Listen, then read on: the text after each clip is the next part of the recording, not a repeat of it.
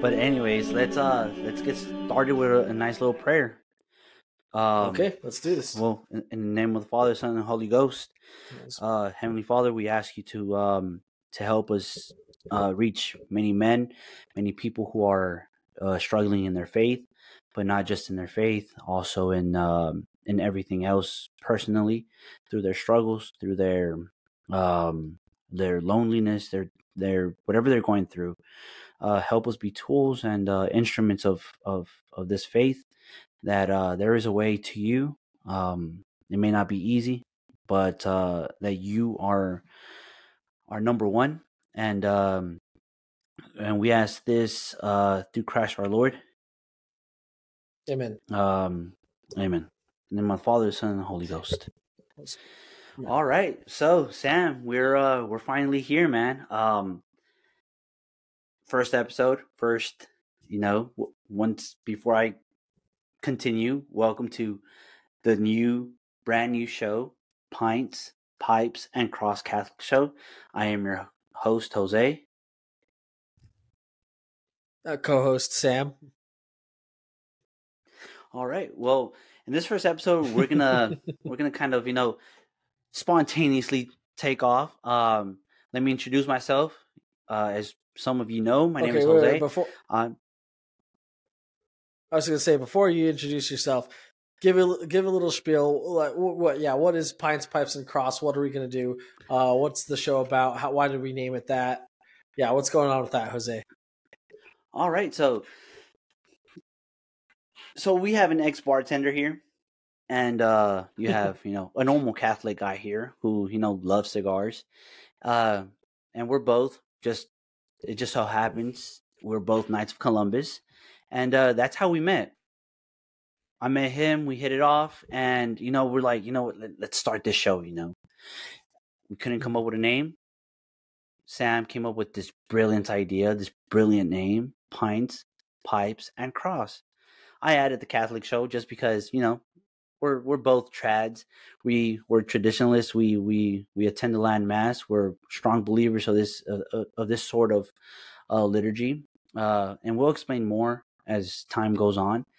Now, why pints? Well, for those of you beer, guys, whiskey. For those of you guys who recognize, sorry, I just wanted to say, for those of you guys that recognize the quote, Pints, Pipe, and Cross, we wanted to dedicate this to G.K. Chesterton, prominent Catholic writer, because G.K. Chesterton, at least in my opinion, Jose's opinion too, we've talked about this, and that's why we made the dedication.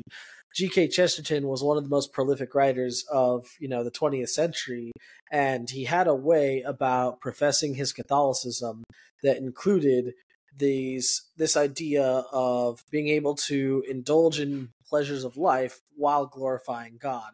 Not overindulge. We're not hedonists, not saying that. But Pints, Pipe, and Cross, G.K. Chesterton understood that a good Catholic man could enjoy a good beer, could smoke a good pipe, and could still lay dedication to the Holy Cross and be a good, strong, practicing Catholic man when he needed to. He's also funny and humorous, and I hope that me and Jose will be good, funny, humorous hosts on this show, and that we'll be able to have these conversations and have a little jovial fun as we talk about whatever random thing comes up for each episode. But yeah, go ahead, Jose. So we're not theologians. Let's put that out there. We're not theologians. We're not apologists. Wait, what's the right term? Apologetics? Apologist. Apologist. Apologist. Yeah. Tomato. We're not experts in the topic, but we are two Catholic men who believe that in order for, do I dare say it, for the church, for society, and for anything in life, we need to go back to tradition. We truly believe that tradition can restore a lot of people's faith. But don't think it's just G.K. Chesterton. G.K. Chesterton. Man, I'm like mumble jumble here. You're nervous. We're gonna be talking about C.S. Lewis. It's first episode. Oh man, having a co-host really, it makes me nervous. We'll have intellectuals such as C.S. Lewis. We'll talk about him. Ratzinger. We're gonna have some good talks here. Spontaneous talks, random talks, all with topics, but all with a purpose. Okay. Um, but we have this show to bring to you as a gift, right?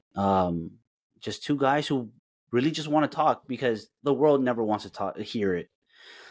Society really doesn't want to hear it. It's funny today at mass. Uh, the priest, I forgot what priest it was, but it was during mass. In the homily, he said something that really motivated me to continue because honestly, it's not easy talking to the whole world, trying to be honest, and above all, be a Catholic in the social media world, talking about our faith. He said something. Let alone He a said Catholic that man. exactly. He said pretty much that a lot of people don't have God because, and how do you know? Because when you have God, you have joy. Even in your struggles, you have joy. But we don't see that nowadays. We see a lot of people who have quote unquote faith or that they believe in God, and especially men. Us men, we're very stubborn people. By nature, we're stubborn. I'm a stubborn guy. And so we like to believe our lies, and a lot of people believe, oh, God exists, but then the first struggle comes around and there's no joy, God doesn't exist anymore, but then they're happy and oh, God exists. And so if God truly exists in our lives, we'll be happy. There'll be joy somehow. And he gave the example of saints. All the saints that we've had throughout the history of the church, they've all had that joy in the struggle. I mean, look at Padre Pio, he struggled a lot, but still had that joy. I don't know if you want to add something to that.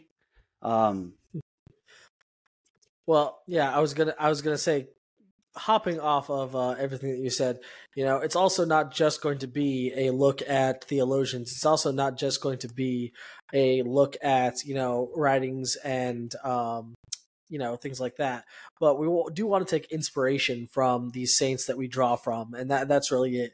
Is I'm hoping through this podcast we're able to explore our thoughts, our feelings, the things that we experience as Catholic men, and as just you're kind of common everyman lay Catholics in the church, because that's what we wanted to bring to you guys from our perspective. Is that, look, we're not Matt Fradd with Pints with Aquinas. We're not XYZ big Catholic Joe talk Rogan. show. We're not Catching Foxes. We're not Joe Rogan in the secular side. But we're just two kind of lay Catholics who thought, hey, you know what? We want to put our voices out there. Maybe someone will find them interesting. Maybe a lot of people will find it interesting. Who knows? Who knows where this will take us? We're on episode 1. We may look back in a couple of years and see, oh, wow, that was humble beginnings. But we're just two lay Catholic guys trying to figure out how to be saints. And we have all of these examples from the church's history that we want to look to as well. And hopefully we can shed some light on our experiences and how we view those saints. And maybe it'll give you guys a lens to look through as well. Maybe you don't know some of the saints. Maybe you guys want to hear just other people's experience, other guys' experience. We don't know. That's that's what we're putting out there, and we want to see what happens. And so, yeah, I'm hoping a lot of fruitful conversations come of this. I'm hoping that we'll be able to just turn this into something regular that we can talk about and get our feelings out and get our thoughts and words and become saints, because that's ultimately the goal. We want to become saints, and we want to bring you guys along with us. So, I think on that note, Jose, let's hear. Okay, tell us about you. Who is Jose Aguilar? Like, where did you come from? How did you grow up? Did you grow up Catholic? Yeah, let's hear just a brief life story. You don't have to tell us every little detail, but what made you the man you are today, and what made you have this strong Catholic foundation? Oh, let's go. Let's hear it. All right, let's see where to start. First of all, I was born in Mexico. I was born in a city called Aguascalientes. My parents brought me when I was 1. grew up a Catholic, just like everybody else, a normal Catholic. Go to church Sundays. My parents would just go Sundays. I would go with them. And then, but we lived in California originally, and so we moved to California from Mexico. I was one, and then maybe about 4 years later, my sister's born. From there, we moved to Dallas, Texas, and so I consider Dallas my home 100%. I've always been a diehard Dallas Cowboys, in case y'all were wondering, a diehard Cowboy fan. So I may lose, we may lose some subscribers 80% here, of all but Mexicans, hey, it's right? okay. Yeah, it's either Cowboys or Raiders. Yeah, seriously. So from there, my parents, they joined a group in the Catholic Church, a Novus Ordo, pretty much group. I'm not going to name the group because I don't want, there to be some controversy of me attacking them or whatnot. But they joined this group, and so you can say I grew up in the church, at a very early age, at about 6, and once again, Novus Ordo, I grew up just, and I'm just going to throw this out there because I know that many men don't like talking about it, but I'm a very open person. I would like men to kind of take us as an example. I'm going to get a little personal because I feel that's a good way to evangelize. When we lived in California, I was sexually abused, which shook my faith. It shook it so much that growing up, although my parents were in the Catholic Church, I struggled. I struggled very much. Of course, like a typical teenager, I had my struggles. Of course, being sexually abused at the age of 3, you kind of grow with your sexuality very distorted. You don't find a normality behind it. And so, of course, my sexuality began to bother me growing up, especially in my teenage years.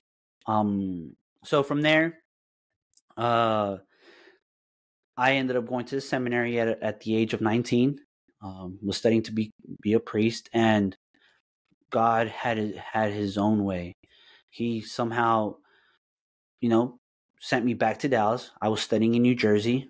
Sent me back to Dallas Really after quick 4 before you years. continue, yeah, Jose. Before you continue, can you expand on like what led you to seminary and all that? So, because that's kind of a jump, right? Like you're struggling with you're struggling with this horrible experience, as a kid, and that's with you in your life. But what really led you to seminary? How did that True. affect your decision to go to seminary? So You stayed in the faith, but yeah, what's all that?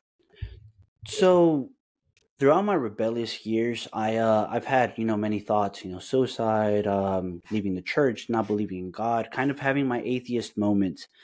Um, Mhm.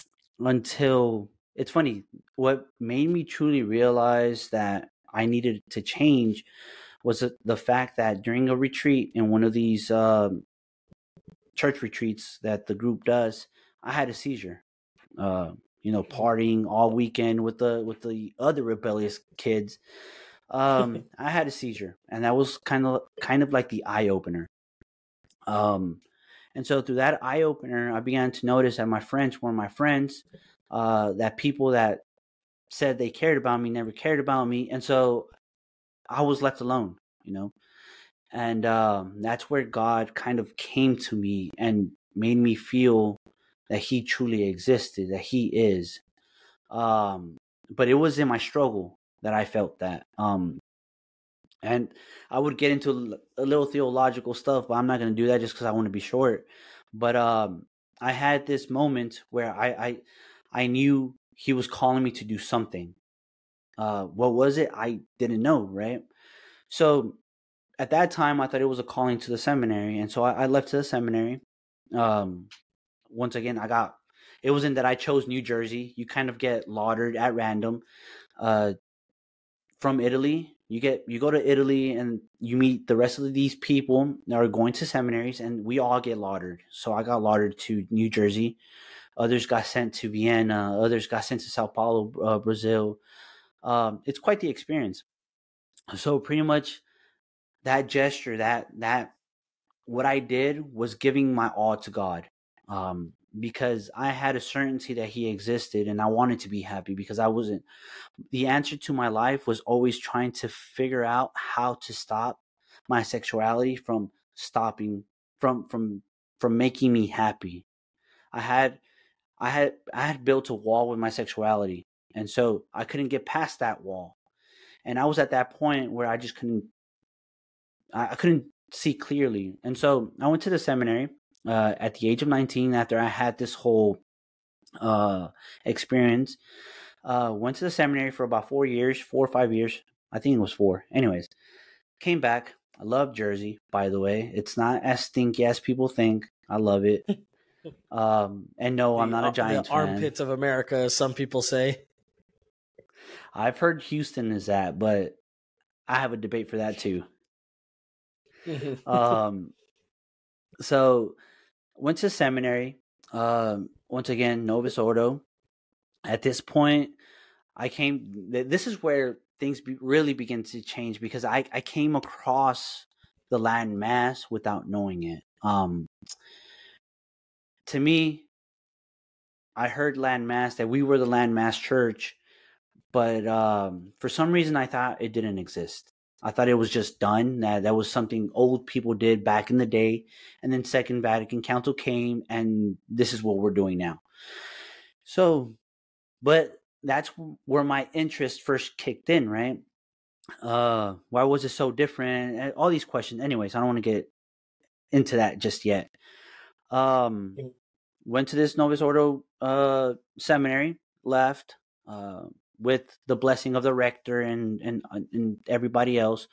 Came back and kind of messed up at first. My belief, since I never truly had a suffering besides the sexual abuse growing up, I never really had an encounter again, a deep, deep, deep encounter of suffering, 100%. So then I started, I had a girlfriend, started sinning so much with her. And of course, I'm a talking code, right? I think everybody understands what I mean by sin.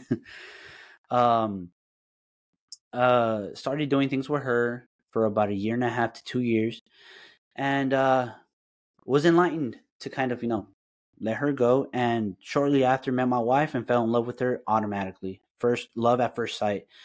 And yeah, as Catholics, we don't really truly believe that 100%, but that's what happened with me. Saw her and I knew automatically in my heart that she was the one. And that's a different story for another day. And so I continued, going to Novus Order, but I began to feel empty, extremely empty, because yeah, I was going, but something was missing. It I felt as if it was incomplete. I'm not sure if I make sense. It felt like yeah, everything is there, but something was missing of it. And next thing you know, here comes this one article about young people from CNA, actually, the Catholic news agency, speaking about young people attending the Latin Mass more than anything else. And so that really triggered me even more to look into it. I started doing my research, all while being in this group, right? Then my research, started researching, and I started discovering a lot of beautiful things. Mind you, I was doing my research not because I wanted to attend at all. My plan was never to become a traditionalist. My plan was never to leave the Novus Ordo or to leave the group I was in. It was all just for research. That's all it was. Well, my research kept on going. I started discovering beautiful things, beautiful things. And one day, believe it or not, Shia LaBeouf was interviewed by Bishop Barron, and he said something that resonated with me because that's how I felt. And he said the following, and I quote: he said, Bishop Barron asked him, "Why the Latin Mass? Why did he like it so much, and he said the following: I felt what I feel in the land mass is I don't feel like, no, how do you say it? In the land mass, I don't feel like someone is trying to sell me something. It was an authentic thing that he felt. And that's what I felt. I would go to normal mass, and I felt like they were really trying to convince me of something, trying to sell me something, and that's what I felt. So at this point, I was in Houston, still living, and then I moved to Dallas for work, and I attended my first land mass. Once again, mind you, it was just for research. It wasn't it wasn't for me to like attend 100%. I went to land mass, and I was going through some deep troubles economically with my family, to the point of suicide again. I had thought about suicide more heavily this time because the devil does attack. The devil does exist, and he knows where to get you. Um, and so my life is at the brink of being done. Um, so I attend my first land mass. It was a low mass, and I was hooked. I went once, started going again and again. At first, it was just research, and then little by little, I began to discover something beautiful. And just continue. I mean, up until now, I just see something more beautiful than anything ever before. Um, I just continued going, and ever since then, I just decided to leave the group. Of course, it was tough because when you leave a group that you grew up in and your brothers, your siblings were born into, it's very difficult to really leave. You risk a lot. But at this point, it's not so much about the people, it's so much about my faith, and about my family and the happiness and having God 100%. So so yeah, that's pretty much me in a nutshell. I do have more, but I think as the show goes on, a little bit more of me will start coming out and being expressed. Yeah, no, So yeah, that was I feel let's like a hear great you, man. I overview. mean, you're from El Paso. That's more scary. Yeah, okay, yeah, well, maybe to some, maybe to some. So I don't think that I have a story that's quite as exciting as yours, but I think I do still have a story to tell. So right, born and raised in El Paso, Texas. Um, uh, Lovely city. It's an awesome place to grow up. It's for several years, and I don't know if this is still the case. Was considered the safest city in America. Part of Oh, that is due to the military base, right? El Paso is that's a built lie. off of Fort Bliss. Um, uh, just statistically, I don't know. Crime was down. I actually don't know how you rate that kind of thing. But yeah, that's the stat that it held on to. A lot of people think that it's scary and it's dangerous because Juarez was the most dangerous city in the world, right across the border. Um, but no, El Paso, yeah, safest city in America for however many years. Anyway, born and raised there, grew up there. Born to two Catholic parents, and what I found in our Catholic community was a kind of I don't want to say Catholic indifferentism per se, but it was a lot of community members that were born into the Catholic faith but were never really instructed what that meant. It was more like they were born Catholic because their parents were Catholic and they went to church because their parents went to church. But at some point, that just became a habit and it didn't become a conviction. And I think that was true of probably 80 to 90% of many of the churchgoers that I encountered. Right. And it certainly was true of me. Right. I can say that from my early upbringings, I went to church because my parents went to church because my grandmother went to church. And at some point, I just kind of stopped going to church. there was a period where I was what we colloquially call Creaster Catholics. I would go to mass every Christmas and every Easter, and that was it. Besides that, we slept in on Sundays. We didn't really make much of it. It was just, another day of the week. And so this is kind of the basis I had throughout my childhood and, up to the cusp of my adulthood right at 18. And now, keep in mind, the juxtapose right there is that I went to Catholic school for my entire upbringing through secondary school. So, from pre-K all the way through high school graduation, I was at a Catholic school. And my Catholic schools were okay.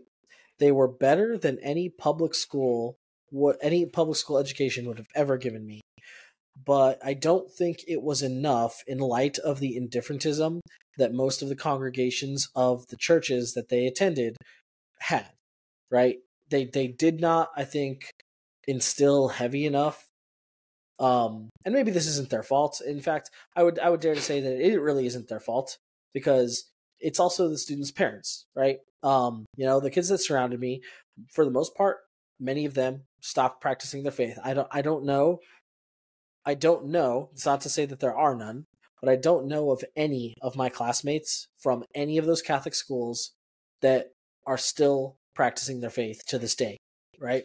And yeah, I don't think that it was necessarily the school's fault. I don't even know if the school contributed to them, because what ultimately leads to people falling away from their faith is, a home life where they don't go out of their way to instill those values. A home life where they're not taking their kids to mass and they're not instructing them, because a Catholic school can only do so much. If you're living at home, it doesn't matter. Then it doesn't matter what the school's going to teach you. It's not going to matter to you. And so, right, I don't mean that to bash Catholic schools, who are doing their best and trying their best. Sure, just like any other school, just like any other institution, there are some that don't do as good as they should. But yeah, that can be said of any institution. As Catholic schools, we hold them to a higher standard, of course. But I'm rambling here. All I mean to say is, despite my Catholic school upbringing, I still had a very shaky foundation in my faith. It was, again, just one of those things that was part of my upbringing and that I had because it was a cultural thing, because my parents went, because my grandparents went. And so here I go to college, and I end up getting accepted eventually to Baylor University, the largest Baptist university in the world, right? It's often called the Vatican of Baptists, by some people at least. And this posed a kind of challenge for me, but a very funny challenge, because I was going to this Baptist school, and I always considered myself a Catholic, even if I wasn't practicing, even if I wasn't going to mass. It was still something that I was brought up with enough, and that I went to Catholic school enough that I'm like, yeah, I'm a Catholic. And so, I guess I gotta really start taking my faith seriously. But this is kind of cool, because these are my honest to God thoughts, by the way. Like, my honest to God thoughts going into Baylor University as a Creaster Catholic was, oh man, this is crazy. I went to Catholic school for like 14 years. I'm going to be the renowned expert on Catholicism to all these Baptists. All of my classmates, they're going to look to me as the Catholic expert, and they're going to ask me for all of those, all of their questions about the faith. This is going to be crazy. And you were like, fell. And it was awful. Cue the memes. I'm sure, Jose, you've seen the memes, right? The I went to Catholic school memes. Those irritate me precisely because I was one of those. Someone comes up to you and they say they think they know Catholicism better than you because they went to Catholic school for 14 years, and turns out they don't know jack. I was one of those. And again, it was very, very apparent when I got to the Catholic Student Center, and I met one of my very, very good friends. He's still a dear, dear friend of mine. And he met me, asked me who my confirmation saint was, started greeting me by that confirmation saint's name, and then started asking me questions on these church fathers that like, have I read these church fathers? Oh, have you like, what's my opinion on this, that, or the other writing of like Saint Augustine, who, by the way, I hadn't ever read before. And he was running laps around me as far as like Catholic knowledge. And here's the kicker: this guy had not been Catholic for more than 8 months. He had just gotten confirmed that past Easter, and so he's a Catholic convert. And so here's this guy, like, this was a world shattering moment for me in my faith.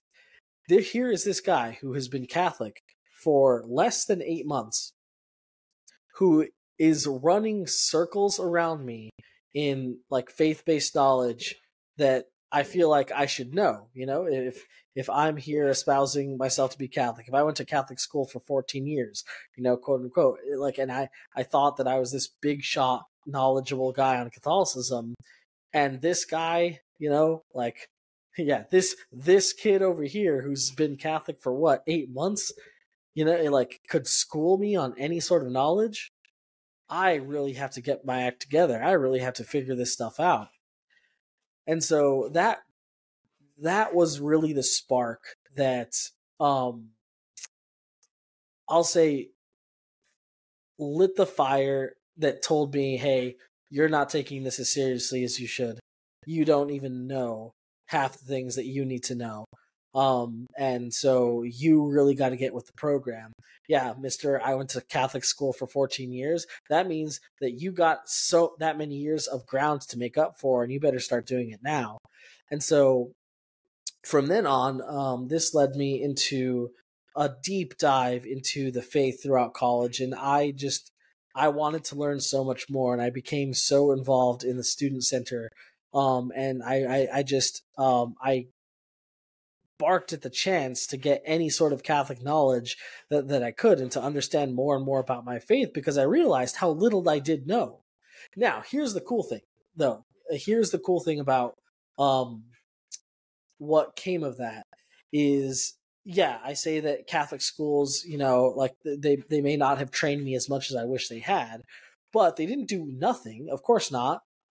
What I found was there were, as I learned more and more about the Catholic faith, as I read Lives of the Saints, as I read, Augustine's Confessions, as I read, the Summa, every little bit of what I read had like a nugget of memory just deep seated in my brain, so that I would read something and later on to be like, oh, yeah, that's this thing. I remember that because, we had a class on that back when I was in high school, back when I was in grade school.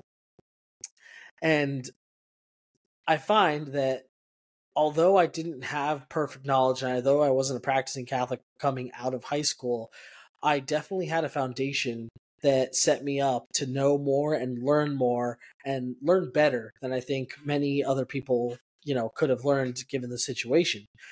And so that was a really encouraging thing about taking my faith seriously. So another thing that happened, and just to touch on, the trad side of life, is I was introduced to the Latin Mass there. And what is kind of curious about my experience with the Latin Mass versus, say, yours, is that I will say that my experience with the Latin Mass started first as an intellectual thing. And, not to say that you went on record saying how much you studied it, right? But what I'm saying is I didn't have that initial, like, feeling of movement when I first went to Latin Mass. It was more of a, oh, hey, look, this is so cool. Oh, because, like, this is how they do things, and there's, like, all these reasons on why they do this, that, and the other thing. And, oh, this isn't in, like, our Mass, and, oh, it comes from this, and it comes from this tradition, and it comes from that tradition. So at first, it wasn't a movement of the heart. It was a movement of the intellect. It was, oh, that's so cool because this is founded in this historical tradition that I'm now just rediscovering. And that's how I marry those two. Is at the time I was learning more and more about my own faith and learning more and more about the history of my faith.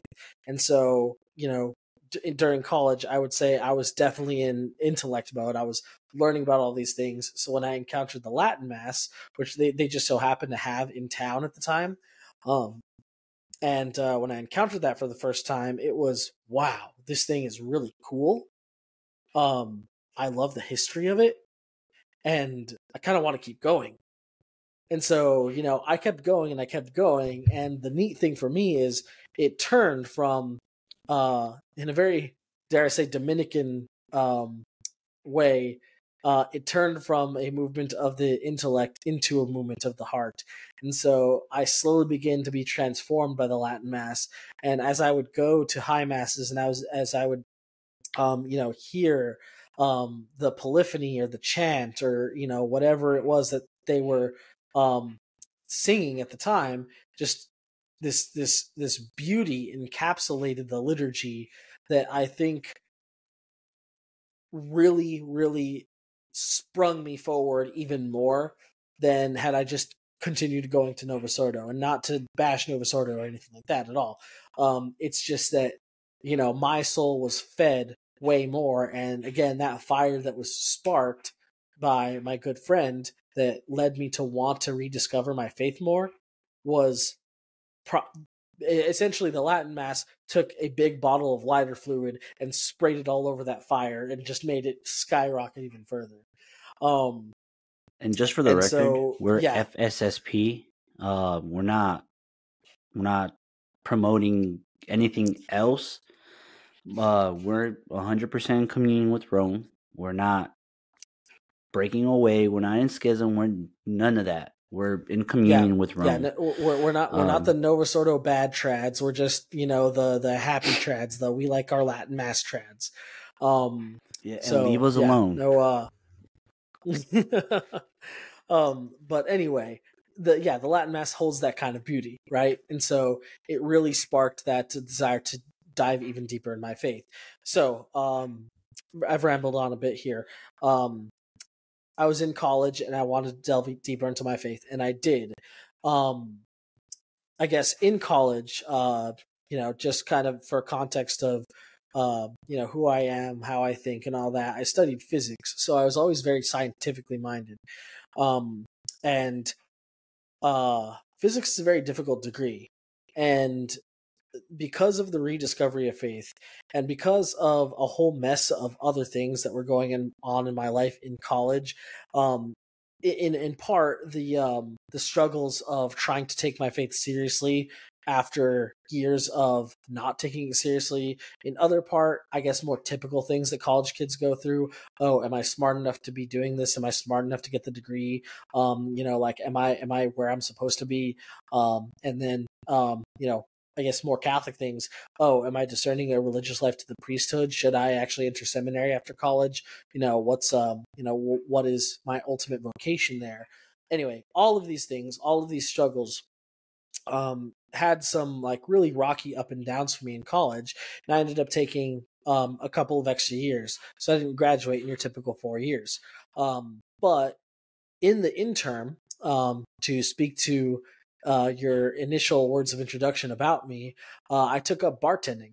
When I was in college, funny story about that too, if I might digress a little more. Growing up, I always hated beer. I hated beer. I did not like beer at all.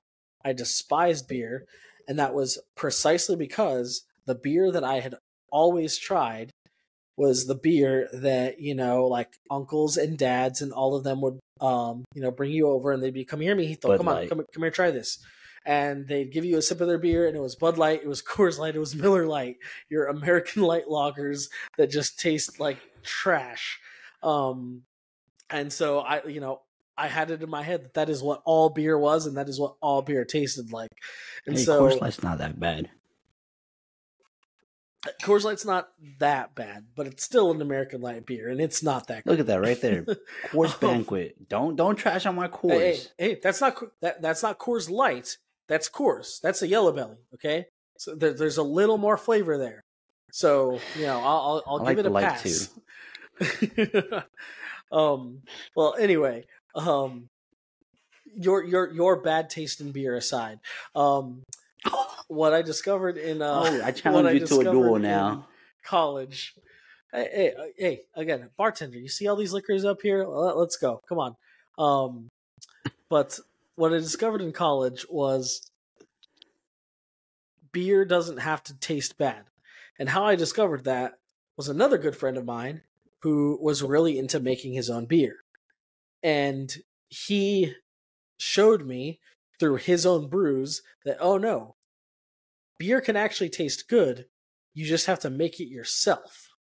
And that was my first introduction into the world of craft beer. It was, make beer at home and put all the stuff that you want in it to make it taste good. And it was very soon after that I discovered, this whole world of craft breweries also exists, right? There are breweries here and there and everywhere that are making the best beers in the world and the weirdest and wildest beers that you can imagine.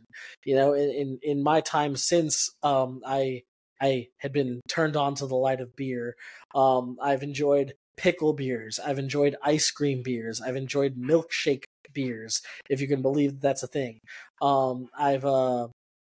There's one notable brewery that is now defunct. I'm so sad about this. The Collective Brewing Project. They created a ramen noodle beer. Oh, no, like that's this gross. thing tasted. That's weird. But hear me out. It tasted like ramen, but in the best way possible. So their spices were lemongrass and ginger.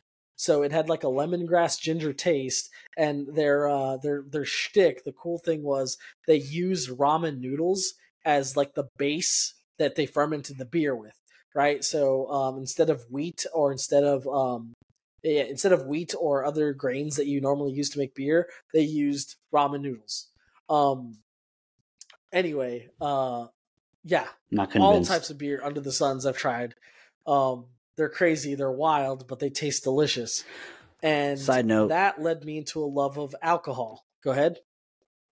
so in El Paso, if you're in El Paso and you're a El Pasoan, whatever you call yourselves, my friend, and it's not sponsored, it's just shout out to him and for y'all to go visit. If you're in El Paso, the Three Missions Brewery. He just started his brewery a couple years ago, and it's blowing up. He has craft beer. It's pretty good. I'm pretty sure. I really want to go visit. It's in the town starts with an S. Sacramento, no. No. Socorro. Yeah, Socorro. That's where it's at. Mm-hmm. So if you're in El Paso, just a little side note, pass by the Three Missions Brewery. I'm definitely gonna have to check that out. When I was growing up in El Paso, 0 craft breweries. When I went back as an adult, 3 craft breweries. Now, one of those craft breweries has actually gone defunct, but they have, I think, 7 craft breweries. So craft beer has really exploded in El Paso, which is awesome. But actually, it's not awesome because I don't live there and I haven't been able to try them all. But it's awesome for people who are still in El Paso, and whenever I visit, I'll have to stop by. Anyway, yeah, craft beer led me into a love of alcohol, and so I knew in college that I really wanted to get into bartending because that experience of trying beer crafted by my friend that was actually delicious led me to believe, and this turned out to be 100% true, that any form of alcohol that you drink can be delicious if you know what you're doing and if you know how to make it right. And so it started with a love of craft beer. And that love of craft beer slowly grew, and I started making beer myself, and I started helping my friend make beer, and I still help him make beer sometimes. And we make some pretty good beer. But on top of that, I also wanted to learn more about wine. I also wanted to learn more about whiskey. I also wanted to learn more about vodka. What were these heavier spirits that people make cocktails with? How do you make a cocktail? What goes into that? And so, again, alluding to Chesterton, this love of the things that you can take pleasure in this life, I wanted to learn how to craft those things just beautifully and masterfully and make something delicious. And so I started bartending in college in my intern period before I was graduating, but while I was like taking a semester off or during the summers or whatever. And I started learning a lot about alcohol, and it was awesome. And I learned so much, being on the ground, learning how to mix things, and just learning more and more about alcohol, what it does, its history, and all of that. So, long story short, by the time I got out of college, I had a love of alcohol. I was a professional bartender. I did that for a year or so afterwards, and I really got into it, and I really learned to appreciate all sorts of alcohol, spirits, wine, and beer. Um, and so that's been very integral into my adulthood, right? Is um, having that as part of my social circle, having that as part of, dare I say, my identity, is loving the craft that goes into that, and especially loving the people that surround you and the people and friendships that you can make because of it. Again, we're not divulging, we're diverging here a little bit. Um, Finishing up a story about my life. Met my wife in college. She was the little sister of one of my good friends, and we hit it off really well. We became friends, but those kind of distant friends. We'd see each other, we'd say hi. But it wasn't until late in college that we actually started becoming really, really close friends. She was dating someone at the time. Again, story for a different day. Eventually, they broke up. We started dating, and we kept dating. And I decided, hey, this is the woman I really want to marry. And so I did. And we got married. It was a beautiful COVID wedding. None of our family were, not none of our family, but like hardly any of our family was able to attend because, COVID went crazy and the earth died and everyone blew up and everyone was scared out of their minds to do this, that, or the other thing. And so we had a wedding with many of our friends, with some of our family. And it was one of the best days of our lives because we finally sealed the deal and got to marry each other and marry each of our best friends, her to me and me to her. And we started living our life together, and it was awesome. We have 2 kids now, and we're, here in Dallas, trying to get by every day. Living life as best that we can. Again, just by nature of being humans, every day is an up and down struggle with this, that, or the other thing. But as we're all called to as Catholic people, we're just trying to be saints and live life and, get through this earthly pilgrimage that God has given to us. So that's me. Hey, well, this is us.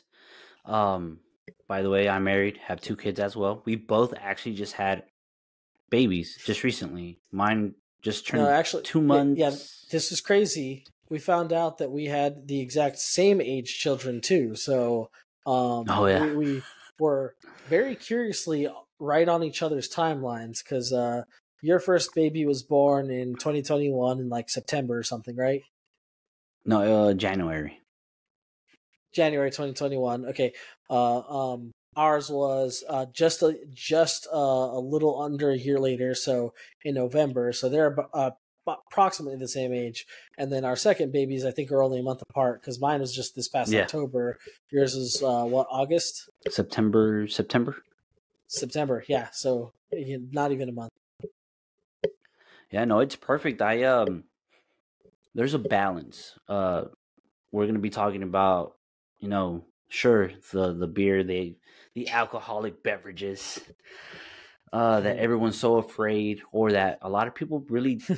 You'll be impressed with how many people I hear, pretty much say that Catholics don't drink alcohol, that they don't do this, they don't do that. It's all a lie. What rock have they been living under? That. That's what I've been asking. What rock have they been living under, dude? Come on. Yeah. It's we're not in the 1800s here. I mean, but we're also Catholic, and no Catholic has ever not Catholicism has never not been alcohol friendly. Dude, Jesus himself created beer. Jesus turned water into wine, so what's that? Yeah, And nonsense. he was partying it up. I mean, again, So turning water into wine. Oh yeah, he needs to do that to whiskey. It'll be the Jesus bourbon. One heck of a party. The Jesus bourbon. No, but we're gonna be talking about most of this stuff. It's an intro to both of us to the show, but there is one topic that we really would like to talk about, and that's if you haven't heard, how can I put this? Bishop Strickland, the Bishop of Tyler, has been removed from his seat of Tyler. For us that attend the land mass, it's a big blow. Because he was one of the biggest advocates for the land mass. And just to debunk some things I've heard, he was not a traditionalist. He was just a bishop. Nothing to do with the land mass per se. He's just a diocesan priest who just became a bishop of Tyler. But he was a strong conservative bishop who supported the land mass and the FSSP, who he has in that diocese.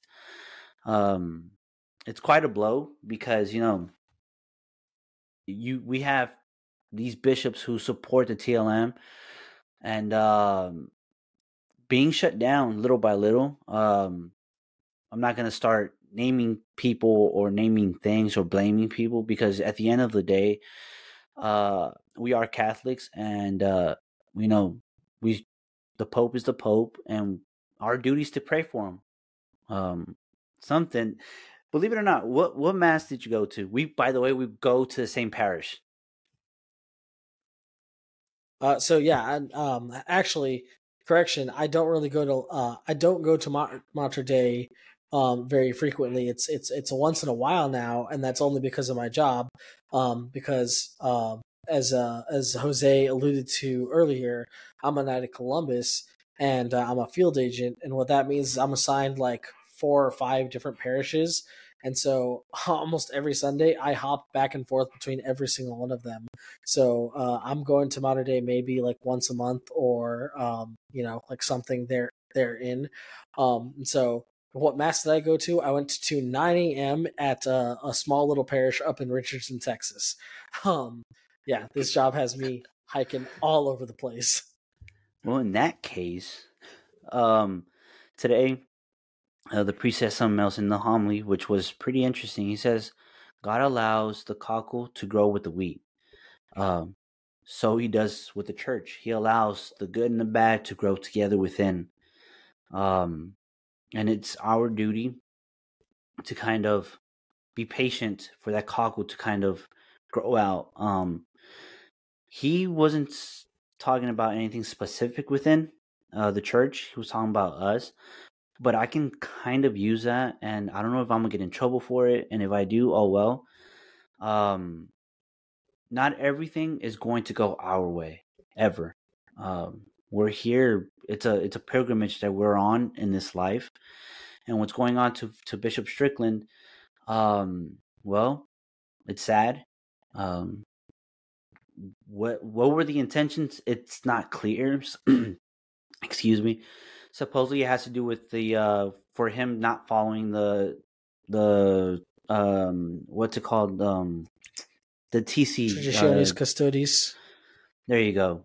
That he wasn't following it to the T, because he knew the danger that was going to have, the danger that was going to cause his diocese. He was going to lose more than half of his people, pretty much.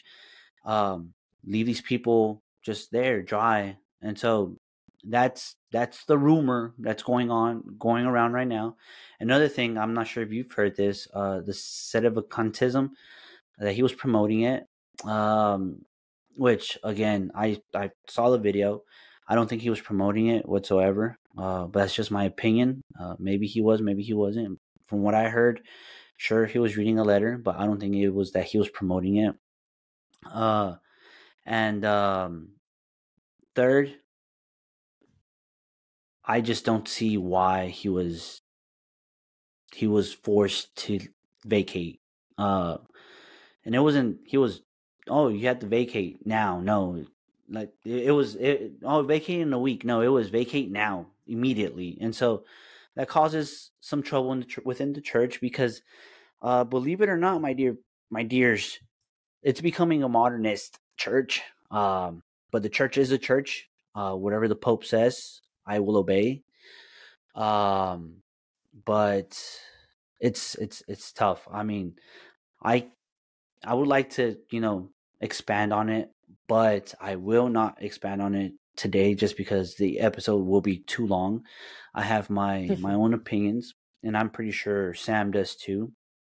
Uh, but yeah, I believe it was unfair. I do, there's a hashtag I stand with Strickland. That'll be me. I stand with him. I believe his values and his beliefs are strong and conservative, which is something that us Catholics need. Excuse me. I feel that drink some water. Catholics now nowadays drink that whiskey behind you. It'll help clear the throat better.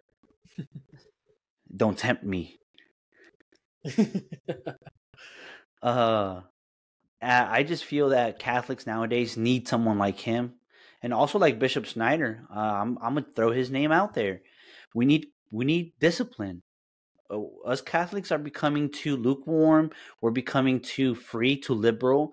Just to put it this way, I know so many Catholics who, and again, we might get in trouble, and we might actually get shut down immediately with the first episode. But a lot of Catholics are pro-abortion, and that has to stop.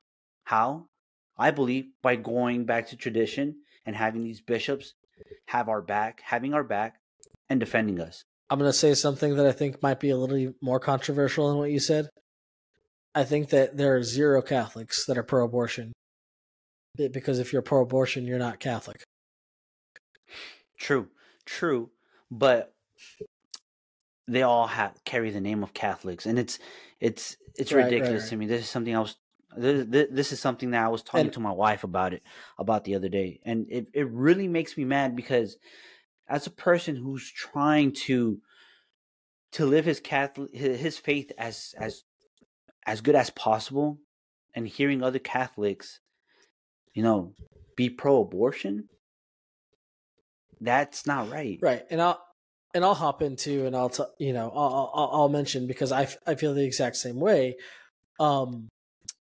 First of all, let's do the disclaimers. Let's try not to get us shut down too. No, we're not saying that if you're pro-abortion, you are automatically, like unbaptized or anything like that. But in considering how serious abortion is, always keep in mind there is a paragraph, in the Catechism of the Catholic Church that says that if you procure an abortion or if you assist in someone procuring an abortion, you are dang it, I can't pronounce Latin right.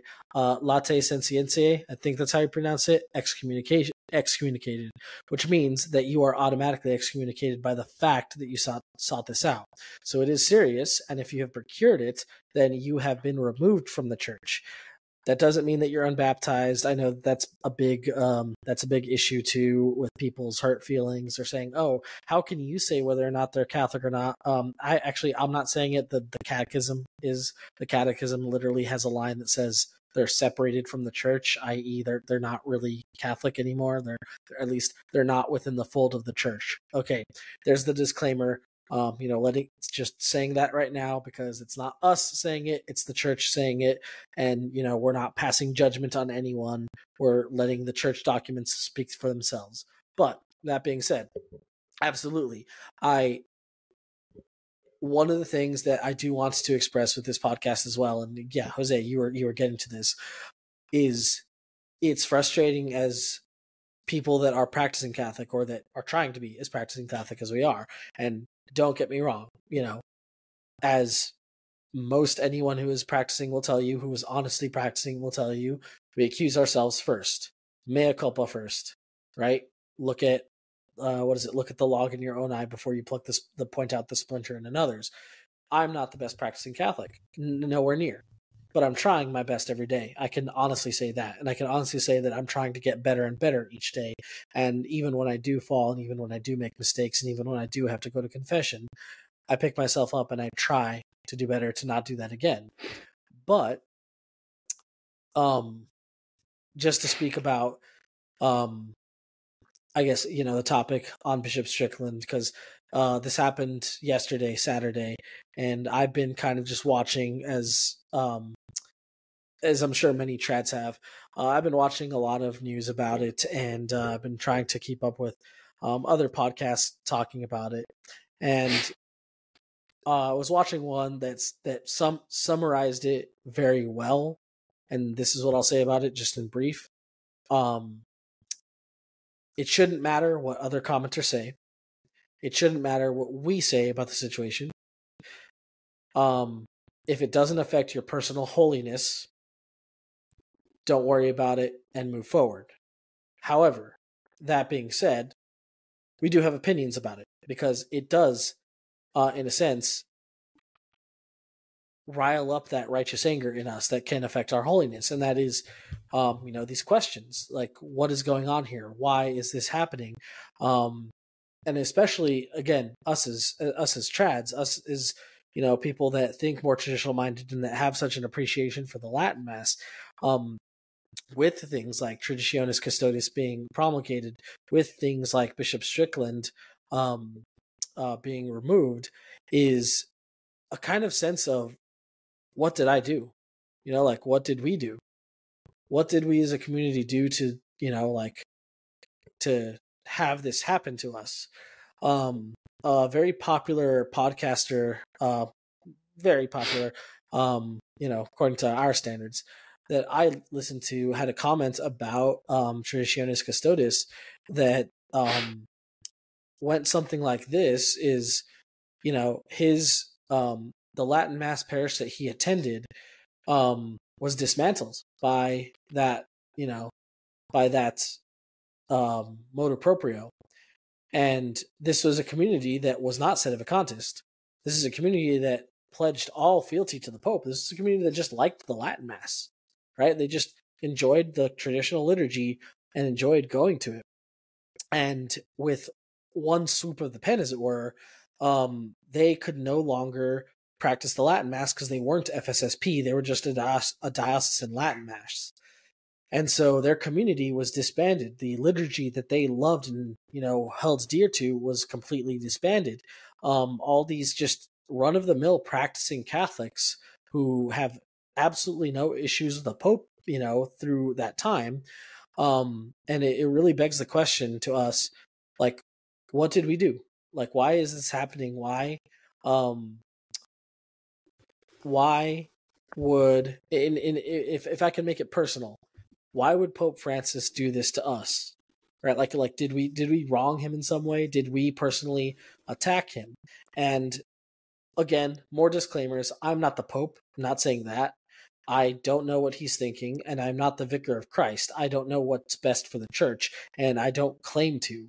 But what I am saying is that us men, us families, us lay people who are trying to do the best that we can, that just so happen to also appreciate traditional liturgies and traditional bishops, or as you said, he was Bishop Strickland isn't strictly speaking a trad, but he supported the traditionalist movement. Like, why are we being bullied? What did I personally do to offend Pope Francis? Is And it's funny. The way I practice Catholicism so wrong that he has to go after the bishop that I admire and the Mass that I love? Go ahead. It's funny because, like, I haven't heard a trad protest. I haven't heard any traditionalist or anyone who attends land mass defend themselves or defend this cause. We're speaking out in a rare, how can I put it? We take the persecution, let's put it that way. We're taking it in. because at the end of the day, it is persecution. Because I honestly don't know any, unless you do, any traditionalist who really is out there forcing people to go to the landmass or telling people, hey, uh, your mass is wrong, or hey, this, or anything negative about anything else. I don't know anyone who's done anything like that. For us to truly be persecuted in that way, because you know what, um, just let's put it this way. I saw this one mass, and that's where I was like, I'm done with the Novus Ordo. Not, once again, disclaimer: I'm not saying Novus Ordo is invalid. I'm not saying that. I'm just saying I just don't like the way certain priests take advantage of it, because there's this leeway that they have to do certain things. The priest walked in barefoot, and I was like, wait, why are you barefoot? You need some shoes. Don't think that's necessarily wrong, but that's at least very weird. Yeah. I mean, but the thing is that, like, he, something would, if he would have justified it, or, hey, I'm barefoot in honor of so and so, or I'm something, right? He just walked in and did the normal thing, and I was just like, wait, that's not right. I honestly don't think that's right. Like, I'm more distracted by your toes than I am paying attention. Like, I don't understand. But anyways, but what I'm trying to say is, we don't really, we're not attacking anyone. We're not saying anything.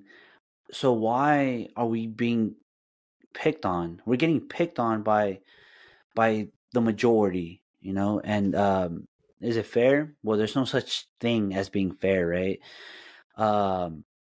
But it's still sad. Let's put it that way, because I've heard of, and these articles on my research that I previously was talking about, uh, two parishes from Pennsylvania were shut down. The bishop, after tried traditionis, what's it called again? Traditionis Custodes. It's so hard to pronounce. Anyways, once that came out, that motu proprio came out, a bishop automatically closed down two parishes, and those people had to leave because their church was a TLM church, and it got shut down, and they had to leave. And that, to me, saddens. It saddens me, and it's a sincere sadness, because if we're called to bring people into the church, why are we sending them away? That's my point. My point of view. Why are we shutting these things down that work for people? For example, the group I was in, it wasn't working for me. But I'm not going to tell people not to go there. I'm not going to tell people, oh, it needs to be shut down. No, just because it didn't work for me doesn't mean it's not going to work for anyone, right? But at the same time, I think Pope Benedict put it best when he allowed Latin masses to happen back in 2007 with his motu proprio. I think the exact wording was, "Let that which previous generations considered holy." I think it's, let that still be considered holy, or let that not be considered unholy, or something like that. But basically he's saying, hey, look, this traditional liturgy that generations before today have enjoyed, that's no longer not holy. Have that too. And that's why, Pope Benedict allowed us to say the Latin Mass and experience the Latin Mass as people who were at that point, 40 years removed from having ever seen, a live Latin Mass.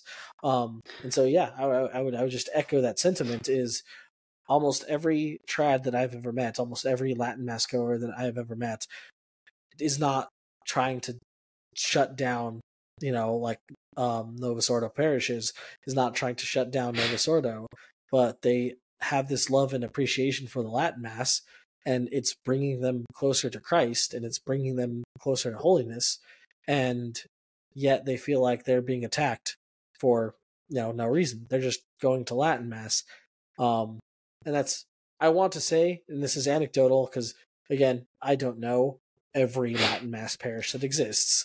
I don't know, the heart of every person that goes to every Latin Mass that exists. But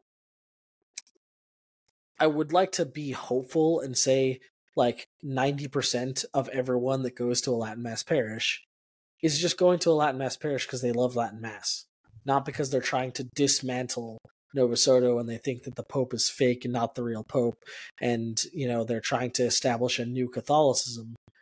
And so, what does that say about like our leadership's priorities? Are they misinformed, or are they seeing something that we're not? It's possible. In fact, maybe that's likely. They are seeing something that we're not. But why do you have to bring the hammer down on even those faithful practitioners? Why not seek out and root out those people that are a problem? That doesn't make sense to me. But again, I not think the Pope. Don't know his mind. I think we should Not the clergy. I think we should, kind of explain, everything after Second Vatican Council in a different episode, where we can, because it's a touchy subject. If you read, I think it's Summorum Pontificum. If you read it and you go to the Ordinariate, it's the most, if not the style that document specifically says. I would argue that the Anglican Ordinariate is the fulfillment of what Summorum Pontificum tried to establish as the Novus Ordo. So I think, you know what? Let's save that for a different episode where we can kind of go into detail. Because I feel that most Catholics are just not informed with what's going on, the certain things. Heck, I can bet you most don't even know what a motu proprio is.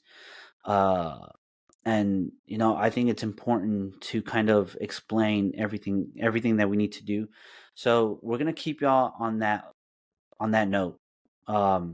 Just so that you don't just listen to two guys just blab on about nothing. We're gonna concretely explain things to you, as you've been listening. He has a degree in physics. I have a degree in Catholic theology on the philosophy track.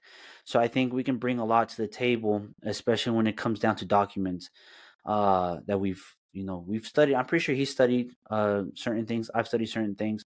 So I think we can, bring it concretely to the table and give you more information about it. That way, if there is any doubt. And I was just gonna say, and beyond that, not just in like an authoritative teaching aspect, right? We're not Catholic teachers. We're not we're not bishops. We're not Catholic professors. But just to give you some perspective, my wife likes to do this. My wife, so my wife is very logically minded like I am, which is part of the reason that we get along a lot. And the way that she likes to express herself in any conversation is she over-explains a lot so that she can be sure that her interlocutors or whoever she's talking with understands her perspective completely and through. And so much in that same way, at least the way I envision us, explaining things, like what a motu proprio is or anything like that, is not as people. Again, we're common guys. We're common folk. We're everyday Catholics. We're not teachers.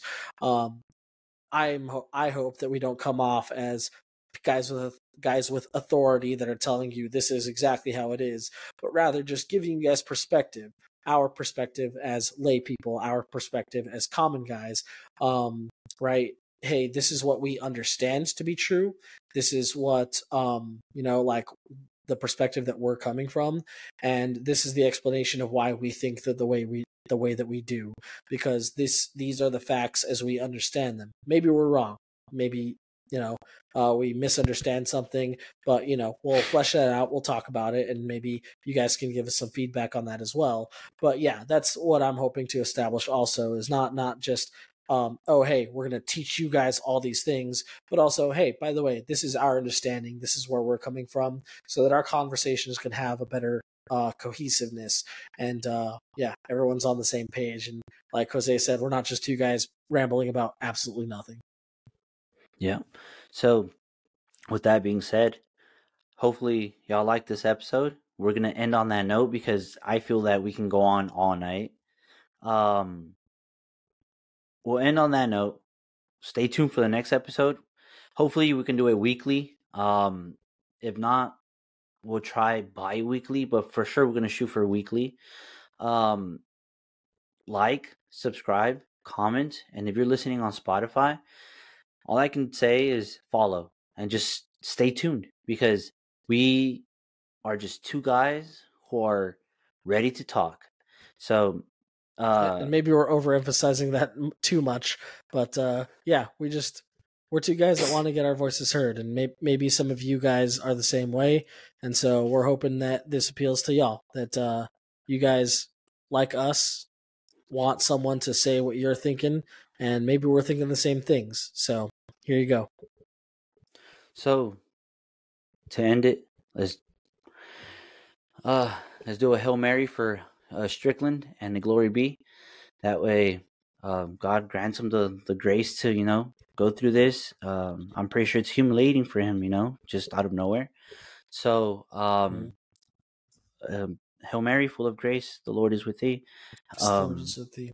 Blessed art thou amongst women, and blessed art thou amongst women, and blessed is the fruit of thy womb, Jesus. Mother of God, pray for us sinners now at the hour of death. Amen.